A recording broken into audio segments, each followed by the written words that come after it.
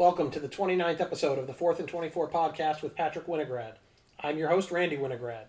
In this edition of the podcast, our topics are a recap of Patrick's weekend predictions, the NBA Week in Review, a look back at the Sweet 16, and a preview of the Elite 8 in NCAA men's basketball action. Let's jump right in with a look back at Patrick's weekend predictions.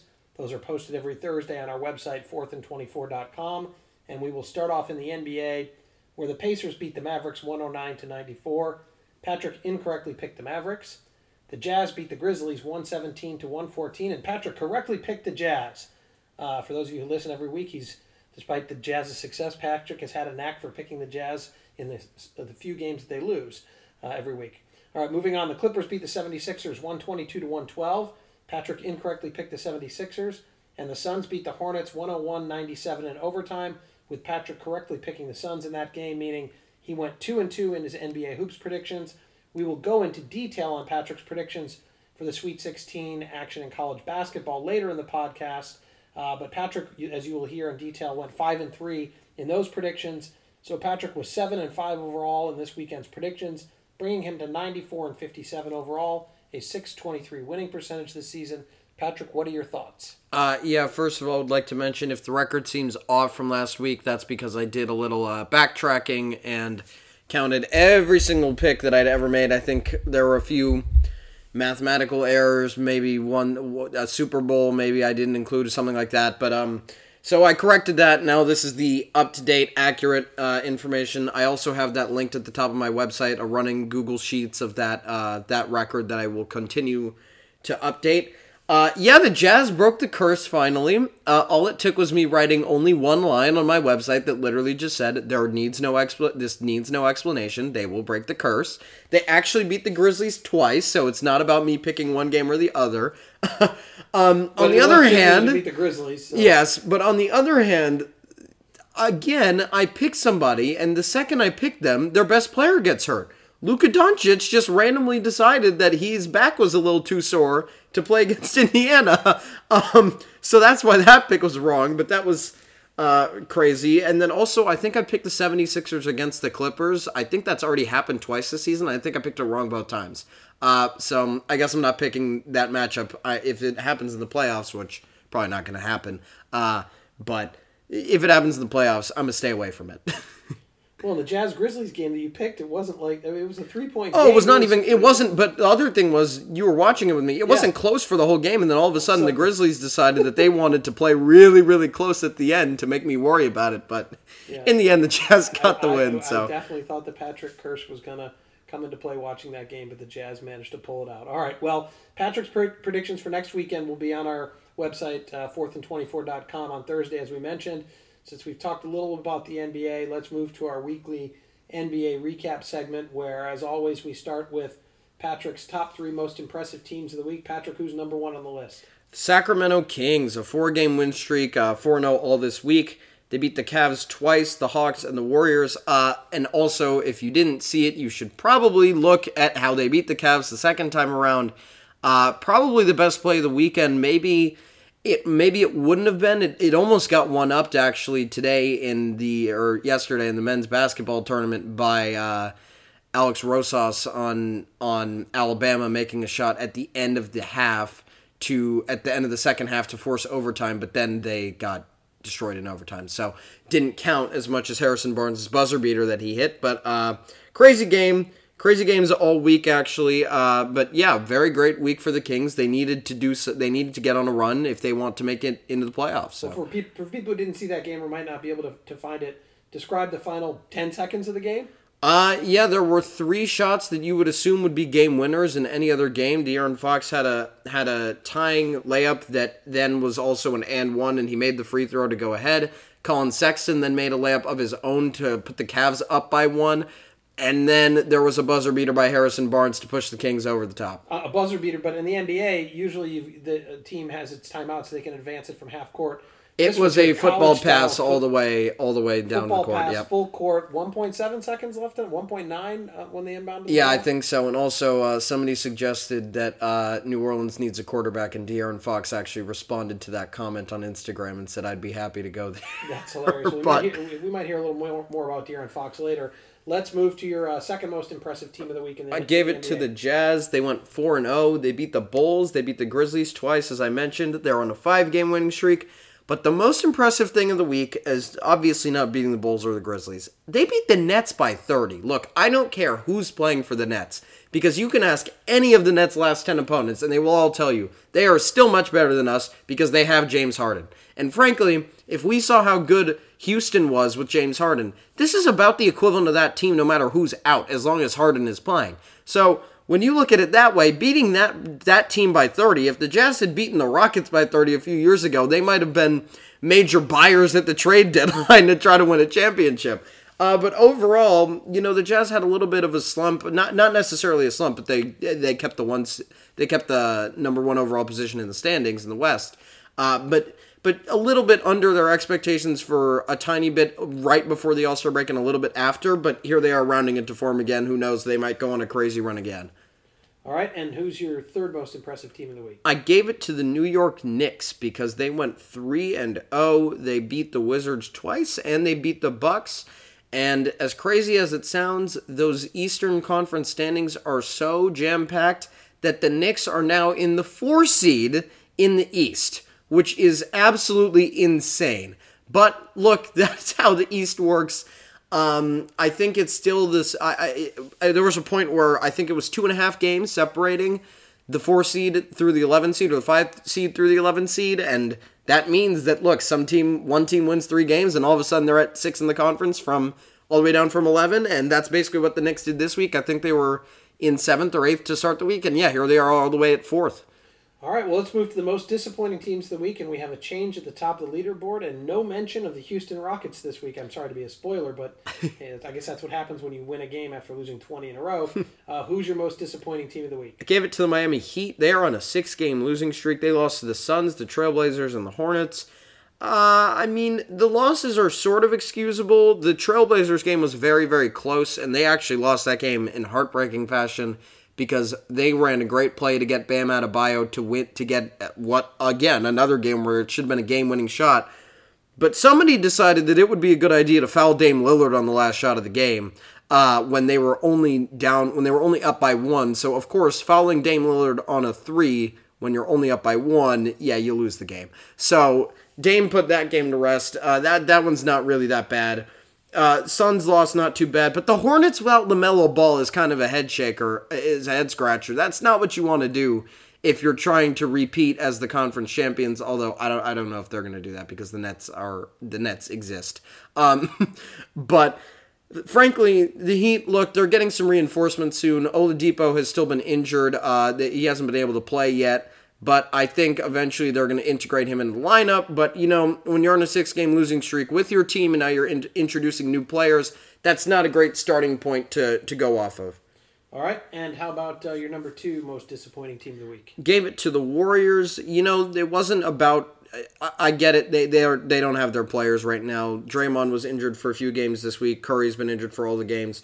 But in reality, 4-game losing streak, they're the only other team other than the Heat who went 0-3 this week. Even the Timberwolves won a game. Yes, I just said that. The Timberwolves actually beat the Rockets after the Rockets won a game. So you got both of those 2 teams winning games, which means that got to go to somebody. But the Warriors lost to the 76ers, the Kings, and the Hawks. Again, not too bad, but at the same time, if you saw the way that the Kings played against the Warriors, you would think that the Kings were the Lakers or something, because the Warriors just looked like they had no answer for anything that the Kings did, no matter who it was, whether it was Tyrese Halliburton, De'Aaron Fox, it didn't matter. The Kings were just absolutely... It was even Kyle Guy was coming off the bench and knocking down threes. It looked like it was Virginia in college again.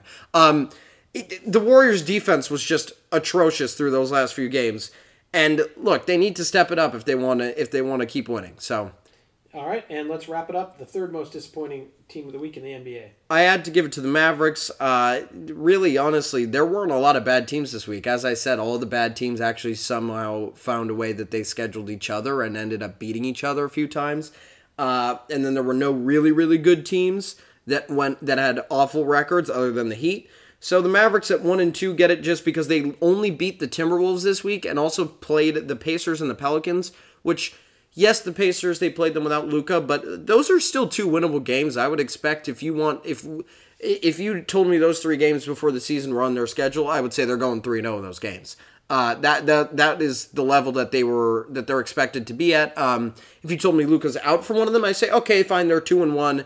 Maybe they still do go 3-0 because they still have a chance to be better than the Pacers without that. But yeah, and they lost the game that you predicted them to win, so that doesn't help them in your mind. So. Yeah, of course. All right. Well, before we get to the player of the week, it looks like we talked a little bit about the NBA trading deadline our last podcast, and then in addition to the trading deadline, it looks like LaMarcus Aldridge is signing with the Nets. What does that mean in terms of the Nets and the rest of the NBA? So there are a few things that it means. For one, in the current moment, the Nets need to get Kevin Durant back on the floor so that their lineup actually has any semblance of synergy going into the playoffs. I don't think that there's anybody, if they were playing in the West and they got unlucky, and let's say the Lakers, if you look at how they've been playing with their players injured, if LeBron's out for 4 weeks and AD's still out for that long, look, the Lakers might end up as like a 7 or an 8 seed in the West. It's really possible when you look at how good all the teams are in the West. So if they were in the West and they had to play the Lakers in the first round and they have no synergy, I would maybe even pick the Lakers there. But I think that's the most important thing for them. But to move on from their individual team-based expectations, the East has got to be so mad about this because every team in the East saw LeBron go to the West and said, we finally have a chance to make the NBA Finals. And all of a sudden, Brooklyn comes out from the shadows, never been good, not anywhere near good recently, and all of a sudden, they have Kevin Durant, Kyrie Irving, James Harden, LaMarcus Aldridge, Blake Griffin, and DeAndre Jordan. Now, if you had told those East teams that was going to happen, they would ask to have LeBron back in the East.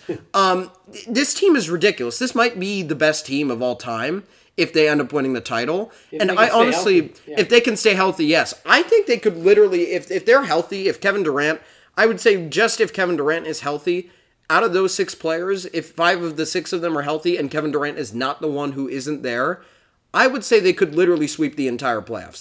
They could go through the playoffs without losing a game. They could do something very close to what the Warriors did when they swept the Cavs in the finals and also swept the Blazers in the Western Conference Finals. And in terms of all-time NBA history, if LeBron James does not get Andre Drummond, and LeBron James takes a team that beat the Miami Heat, who have maybe one, let's say all-time expectations, one Hall of Famer on their team. I'd say Jimmy Butler is probably there. If he takes that team that only won in 6 games against that team, the exact same team pretty much, different role players, yeah, sure, and they don't get Drummond, I would say that if he beats this Nets team, he wins the GOAT conversation. Because this is the best team that anybody will ever have to have gone through. Because when we're talking about 6 All-Stars, we're not talking about 6 All-Stars. We're talking about 3 MVP players. We're talking about 2 guys who were the centerpieces of a franchise that was clowned on because they never made the Western Conference Finals when they were always supposed to be one of the best teams in the West. Obviously referring to Blake Griffin and DeAndre Jordan. And then LaMarcus Aldridge, who, look, all the centers that they have are kind of out of their prime. But at the same time, they're still great players. They can still play. So if LeBron's able to beat this team without Drummond, I say he solidifies himself in the GOAT conversation for the finals. But if he gets Drummond, I think he has enough help that you can maybe say the conversation still stands because, look, AD and Drummond are no slouches. They are better than what the Nets have outside of Kyrie and James Harden, and there you go, you got 3 versus 3. That's enough for me to take that level back down. But if he does not have Drummond, he wins the GOAT conversation if he's able to beat this team. I don't see anybody beating this team if they're healthy. And what if the Nets are healthy and they don't win the title? If the Nets are healthy and they don't win the title, they're the biggest disappointment of all time. I think it's that simple. Wow. I think James Harden would give the biggest hit to anybody's individual legacy that any title loss would have ever done. I think Kevin Durant, when you look at it, yeah, I mean this would be a bad one for him too, but at least he has the 2 titles to talk about. I think it would be pretty bad because he has a history of switching teams because he can't win, which is not a good look at all. whereas James Harden was at least loyal for the first 9 or so years after OKC. And then Kyrie also has won championships, but Harden hasn't won a championship. Yep. So on an individual level, this would probably be a huge disappointment. Probably doesn't hit on his legacy that much because when he was on that Rockets team, I don't think anybody ever said that he needs to win a title there, but probably at some point he was supposed to. So, all right. Well, interesting little sidebar there. We'll see what happens when the Nets get healthy and with the rest of the NBA season. Let's cap off our recap of the NBA by talking about your player of the week. I gave it to De'Aaron Fox of Sacramento. Not the first time this year, but whenever Sacramento gets on a win streak, it's always because of this guy. If there was ever an MVP that was required to not go to a former MVP, I think De'Aaron Fox would be the front runner this year because every single time the Kings win a game, it's on his shoulders, and when they don't win it on his shoulders, it's a rare sight to see, honestly. 36.8 points per game this week. He led the NBA in scoring on at least two nights this week. I don't know. I think he probably did a third time, but wasn't quite paying attention to that. 3.5 rebounds per game, 5.5 assists, 2 steals on 64% shooting. He also had a buzzer beater last week, and then he had the pass for a buzzer beater this week. He's being Mr. Clutch, and he is efficient. 64% for a guard is insane. I mean, we've seen James Harden score 60 points all the time, but most of the time he takes 30 shots to get there.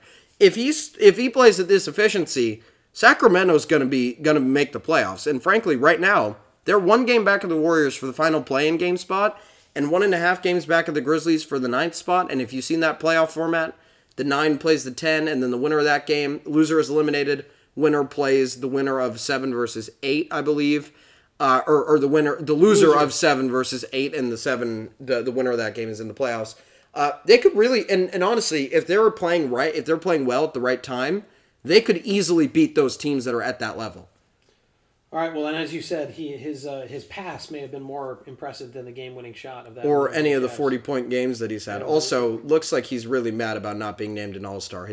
Maybe somebody told him that next time if his stats are at 24 points per game instead of 22, he might get there. And while it only took him 10 games to go 3 points per game up in an average, which is pretty insane. Crazy. All right, quite an impressive week for De'Aaron Fox. That wraps up our look back at the NBA. Let's turn our attention to college basketball, where due to the unique schedule, the NCAA men's basketball tournament this weekend featured games on Saturday and Sunday in the Sweet 16, and then Monday and Tuesday featured the 4 Elite 8 games. So let's start by talking about the action in the Elite 8 on Saturday. The 12-seeded Oregon State Beavers defeated the 8-seeded Loyola Chicago Ramblers 65-58. I honestly was not expecting this result because I think Loyola Chicago played at a pace where they could really slow down Oregon State, and that might bother them due to them not getting enough shots up. But overall, Oregon State played a pretty great game after maybe the first few minutes where both teams just decided they didn't feel like scoring, especially Oregon State. Very ugly game to begin with, but I think I had the read on the optics right, but not on the team who won. Yeah, that was an ugly game. It started like 7-1. It was a baseball score. All right, let's move on to number 1 seeded Baylor, also on Saturday's action, defeating number 5 seeded Villanova 62-51. I think if Villanova's overall body of work came with Colin Gillespie, then they were drastically underseeded. Looking at this performance, they lost by 11 in a very low-scoring game. But they had the lead at half, and they were really commanding the game. Baylor pretty much took charge only because in the second half they had, I think, a spurt probably 6-7 minutes long where Villanova turned the ball over 5 times in a row, and Baylor got 8 layups in a row, and I think that really just ended the game there. But Baylor was really put to the test against Villanova, and I don't even know if Arkansas can put them to the test as much as Villanova did. But look, Villanova had another great season, really proving that they're worth all the recognition they get in this sport. Without their best player, made it all the way to the Sweet 16 and almost beat a team that was pretty much ranked that was ranked by some as number 1 throughout the season until they lost a game. All right, and the third game played this weekend in the Sweet 16. Number 3 seeded Arkansas slipped by 15-seeded Oral Roberts 72-70. If you would have told Oral Roberts before the season that Max Abmas would lead Division I in scoring after Luka Garza did it the year before in a major conference, that you'd have a mid-major conference scoring leader again, and it would be on their team, and they would be in the Sweet 16 with him having the ball with 2 seconds left and a look at three, a clean look at that even, they would say, we had the best season we will ever have. And frankly, they did. And that shot almost went down. It was inches away from going down. We almost had 3 double-digit seeds in the Elite Eight, including a 15 seed. It would have been crazy, although I will say, I don't have any faith in Arkansas beating Baylor, so I definitely wouldn't have had any faith in Oral Roberts. Baylor is probably Oral Roberts' worst nightmare, so I think this is probably the best way for them to go out, because I think they might have been embarrassed by Baylor, because Baylor's got 3 great defensive guards, and I think that's going to be the difference against Arkansas too. So yeah, Arkansas was just very lucky to get past that game and survive. All right, the final game of the Sweet 16 on Saturday, number 11 Syracuse was absolutely demolished by Houston, the 2 seed, 62-46. Again, another team. Syracuse had a pretty great run. Boeheim is still one of the best coaches, and it's undeniable. He outcoached, I think, every team in the tournament that they played, including Houston. I just don't think his players were able to execute the plan. And if you watched Houston, they have 3-point shooters. This was the first time pretty much all season that Syracuse ran into a team that could just shoot from so far away from their zone that if they tried to contest the shot, they get beat inside on shot fakes over and over and over again. Quentin Grimes, he didn't have the most efficient shooting night, but I also would like to say that Houston, whether it was accidental or on purpose, every single miss they had was long and led to an offensive rebound, it felt like. And I think that was a huge part of this game, is that they got so many extra opportunities that, look, if you're going to make 1 out of 2 threes, but you're going to get an offensive rebound on every single one of them, that's almost the same as scoring on every possession. So, overall, Houston played a pretty great game, honestly.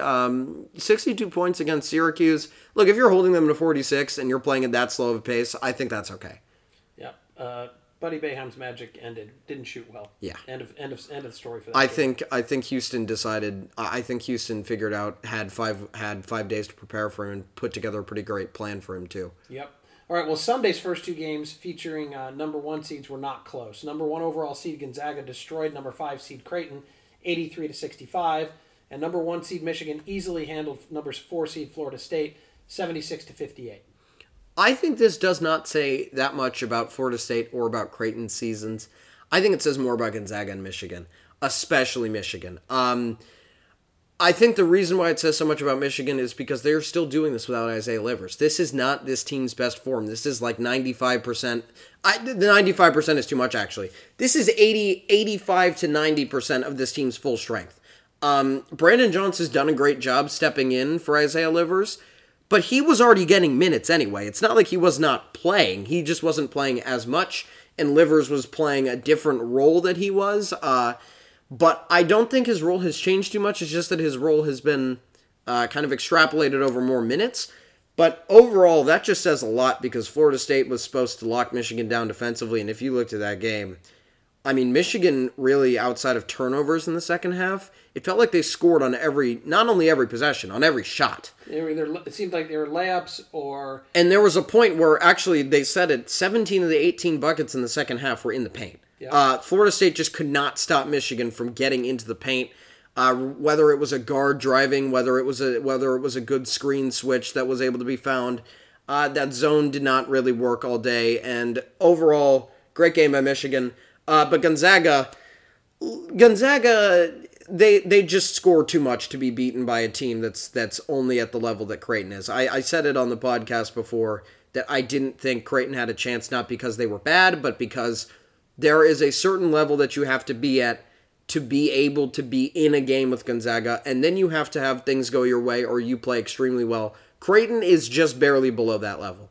I think you saw it in this game that they shot 40%, but they let Gonzaga shoot 61%. They let them get offensive rebounds. They got some of their own, but they weren't able to convert on that on their opportunities. So Look, Gonzaga does not have the weakness that we thought they did of not locking in on defense. They are playing great defense now. Creighton is a great offensive team, and holding them to 65 at the pace that Gonzaga plays at is frankly pretty good, especially when you consider that I think this game both teams had 30 points like 10 minutes into the first half. This game was on a ridiculous pace at some point. So overall, 1 seed's very impressive, looking like they picked the right 1 seeds, with the exception of Illinois. All right, well, let's move to the game of the weekend, probably the game of the tournament. Number 11 seeded UCLA upset number 2 seeded Alabama 88-78 in overtime. Yeah, I referenced earlier that Rosas made that shot to send it into Rojas, made that shot to bring it into overtime, but what does it matter if he plays 0 minutes in overtime and they lose the game? Obviously, not saying that's a bad coaching decision or anything. That is just he's just not in their starting lineup. Frankly, UCLA almost threw this game away. This game should not have gone into overtime. They did everything right. They got the stop. Well, they got lucky that Herb Jones missed a few free throws, but yes. At a certain point, they got the lead to 1. They got the stop that they needed, and then they made 2 free throws to put it to 3 with 5 seconds left. That should have ended the game. Right there, you got to foul, or you got to not let them catch the inbounds. You got to pick one that you're going to do. If you're going to let them catch the inbounds, you got to make them catch it way up court, and then you got to foul them. So I think certainly don't trap the guy at half court, leaving a wide open 3-point shooter. Yeah, it was not very well played at the end. But you know what? They pulled the game out in overtime, even with Johnny Juzang in not even foul trouble out of the game. Got fouled out. I think 2.5-ish minutes left. So overall, still UCLA is on a great run, and I bet the tournament is very happy that in the year where all the Blue Bloods, pretty much all of them missed the tournament, they still got one in the Elite Eight. Yeah, not the one that anybody was expecting. The other thing is Alabama was 11 for 25 from free throws, 44%. Yeah. UCLA was 20 of 25. I mean, Alabama goes 75% from the line. They win this game by 7 in regulation. As you mentioned, they missed 2 key free throws at the end. And to be fair to Herb Jones, he did. He missed also, not to crush Alabama's spirit so much, but he did miss 2 front ends of 1-and-1s. Although I will say one of them was after he got his leg taken out, right, and he was shooting on a limp. Actually, since he's a lefty, it was his lead foot too for half the game. So that's not really fair. But he didn't take all their free throws. There are definitely some other people who missed free throws, and that's not that you can't win games like that. There's something I need you to look up. After scoring 25 points in the second half of this game, UCLA scored 23 points in overtime. That's got to be near a record for a 5-minute overtime, at least in an NCAA tournament game. 23 points they scored in overtime. I heard that note on television. They scored 25. They had 40 at the half, 65-65. They ended up scoring 88 points. They scored 23 points in overtime. Alabama was fouling a little bit, but still. Oh, they fouled for a long time. Yeah. They fouled long enough that they had opposing fans booing at a tournament game for fouling to try to extend the game. In tournament games, nobody boos because everybody knows it's all on the line. You got to foul for a really long time. And they were still fouling down 8, which is pretty ridiculous. Clearly, Leonard Hamilton doesn't coach Alabama. All right, that's a little inside joke. Okay, let's move on to the final game of the Sweet 16. Number 6, USC throttled number 7, seeded Oregon, 82-68. Okay, so I was wrong. I thought Oregon was going to learn from what they did in the first game and play better, and they literally played the exact same. They scored 21 points in the first half of the first game. They scored 21 points in the first half of this game. They didn't learn anything, frankly. They still scored less than 70 points. They weren't able to hold USC down very much.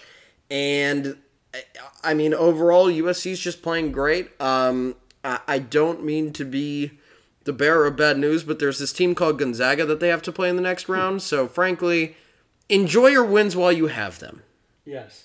Well, so when we talked about your weekend predictions, so you correctly picked Baylor, Arkansas, Houston, Michigan, and Gonzaga. You were looking really good until those last 2 games. You had Alabama and Oregon, so you ended up going 5-3 for the weekend in your college basketball. And we both had Loyola Chicago, which was wrong, yeah. Correct. That's the other one. And I went 6-2, but we won't talk about that. For once, I outpicked Patrick. That's worth noting. All right, let's move on. So we've talked about the Sweet 16 results. Let's move on to the Elite 8. These games, as we mentioned, are being played Monday and Tuesday, and will determine this year's Final Four. Let's start with a look at Monday's game. For Monday's first game, number 2 Houston plays the number 12 seeded Oregon State Beavers in the West Region Final. I think Oregon State, in the opposite manner of the Jazz, the Jazz don't want me to pick them because every single time I pick them, they lose. I think Oregon State wants me to pick Houston so that they win again because for some reason, every time I pick against them, they win.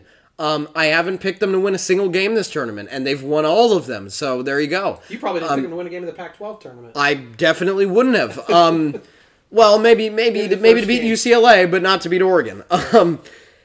This game is going to be great. There's a lot of guard talent on both teams, which I think is what makes basketball great. As much as we all love big men, let's be honest, we like to see 100 threes a game rather than 100 layups. So this will be a very interesting, fun game. It might not actually be a high-scoring game because both of these teams are not necessarily the most efficient teams offensively, but they are both very good offensively, and I think they definitely deserve to be here. And look, Oregon State's on a great run. The Pac-12 in general is on a great run, and maybe Oregon State continues it, but I think I'd still have to say Houston for this one. All right, and in the second game on Monday night, number 1 seeded Baylor takes on number 3 seeded Arkansas for the South Region Championship. I breezed a little bit over this before. I think Baylor has this game locked up. I think there are a few matchups that maybe wouldn't be very good for Baylor, but I don't think Arkansas is the matchup that breaks their defense. I think Arkansas, frankly, Baylor can just look at this game and say, all we have to do is play our game. All we have to do is have our three starting guards, who are All-American level guards, guard the other team's 3 inferior, well, very great players, but still inferior to Baylor's players, guards, and that's how they win the game. And I don't think they're going to have a lot of trouble doing it. Arkansas, a little younger, is part of that for me too. Debo Davis is a freshman, Moses Moody is a freshman, whereas Baylor's got Davion Mitchell, who's been there for a while. Jared Butler is a junior, and they also have Maceo Teague, who's a transfer, who's also a junior. So they got lots of experience, and I think that's going to be the biggest factor. Is you got 3 great guards on both teams, but one of them has the more talented guards, and they also have more experience, and they're more talented. So I think overall favors Baylor. And pretty much everything else in this game is a stalemate, bench points, all that stuff. So I think Baylor, I think it will be a great game. I think it will be a close one, but I think Baylor still, it's one of those games where you know it's going to be close, but you still know who's going to win, I think, in my opinion. All right, let's move to Tuesday's action. The first game, number 1 seed Gonzaga takes on number 6 seed USC in the West Region Championship. I think I've said this before. It's all Gonzaga. Look, there's no reason to pick against this team against anybody. I don't care who they're playing, unless it's maybe Michigan. Frankly, I regret picking Illinois to win the title. Not just kind of hindsight, but just I picked Gonzaga in my alternate personal bracket for a reason. I think I overlooked a little bit too much, or looked into a little bit too much, the Big Ten success this year. And when you look at the tournament, well, Michigan has been the only surviving team in the Big Ten for now 2 rounds, and maybe even it's possible for a third. Overall, I just think that Gonzaga has that ability to just run any team out of the gym, and I just don't think USC has that ability. I think they can do it to a few teams, but they're definitely not going to do it to Gonzaga.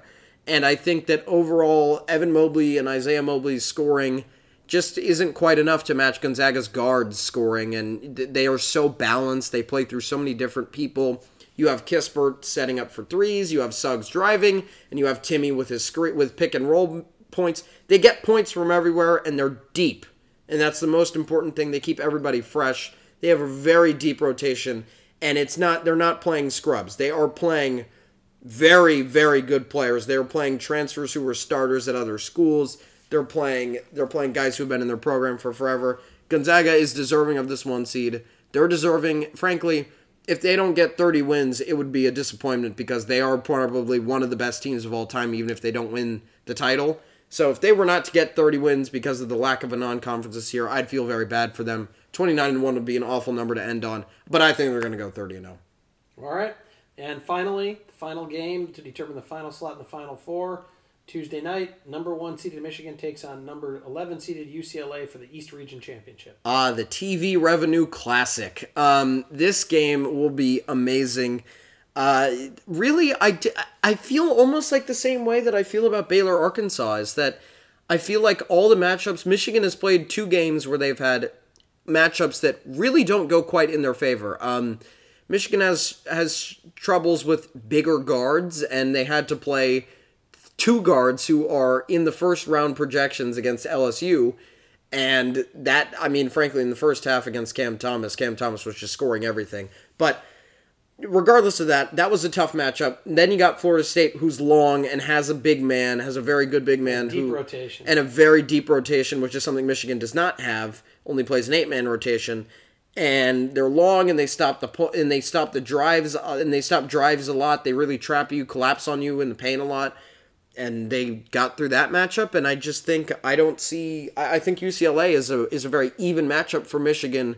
There's no positional advantages, I would say, really, that are huge in this game, except for one, but I'm going to get to that in a second. But overall, I just think that Michigan, look, they're a 1 seed for a reason. UCLA was an 11 seed for a reason. Michigan has the talent advantage. I think Mick Cronin has outcoached every single team he's played, but I don't think that he can outcoach Juwan Howard. Michigan's system is just so effective, and frankly, how do you guard a pick and roll if your tallest guy on your team is 6'7"? And how do you guard the other team's 7'1" guy? Look, Florida State has trouble with it. They have a 7-footer. They have multiple 7-footers. They have a 6'9" guy who has a 7'3" wingspan, and they couldn't guard pick and rolls. So how does UCLA expect to do it with 6'7" at their center? I don't think they can. All right, well, we talked a little about this. Now, maybe the answer we just talked about. We talked about in the past that the national championship winner wasn't in the top 20 in offensive and defensive efficiency in KenPom only one time since 2002. This year, prior to the tournament, it meant it had to be Gonzaga, Michigan, Illinois, or Houston. During the course of the tournament, USC has moved into that territory. So we lost Illinois from the group, but we had this group of 4, Gonzaga, Michigan, Houston, USC. They make up 4 of the final 8 teams. And so since we know that USC or Gonzaga is going to make it, you've already said, you've answered my question about will the other 2 make it. You've said yes. So that means 3 out of the final 4 teams that you believe will be in the final 4 were in the KenPom top 20. That means that if only Baylor could break that streak. Does this or Arkansas? Hold? Yes. Well, whoever, somebody has to come from that game to do it. Yeah, assuming you're correct. Does the streak continue this year? And that includes USC. I think it does. I think it's very, very easy. I think it definitely does. Baylor, the whole tournament, has been the team that could break it because they frankly, they should have been in it. They just had a few bad games towards the end of the season. And if you look at USC, they were barely outside of it for all of the season and then played a few good games in the tournament and moved into it. So it's not entirely impossible. Frankly, if Baylor plays a great game against Arkansas, I'm not so sure they stay out of it.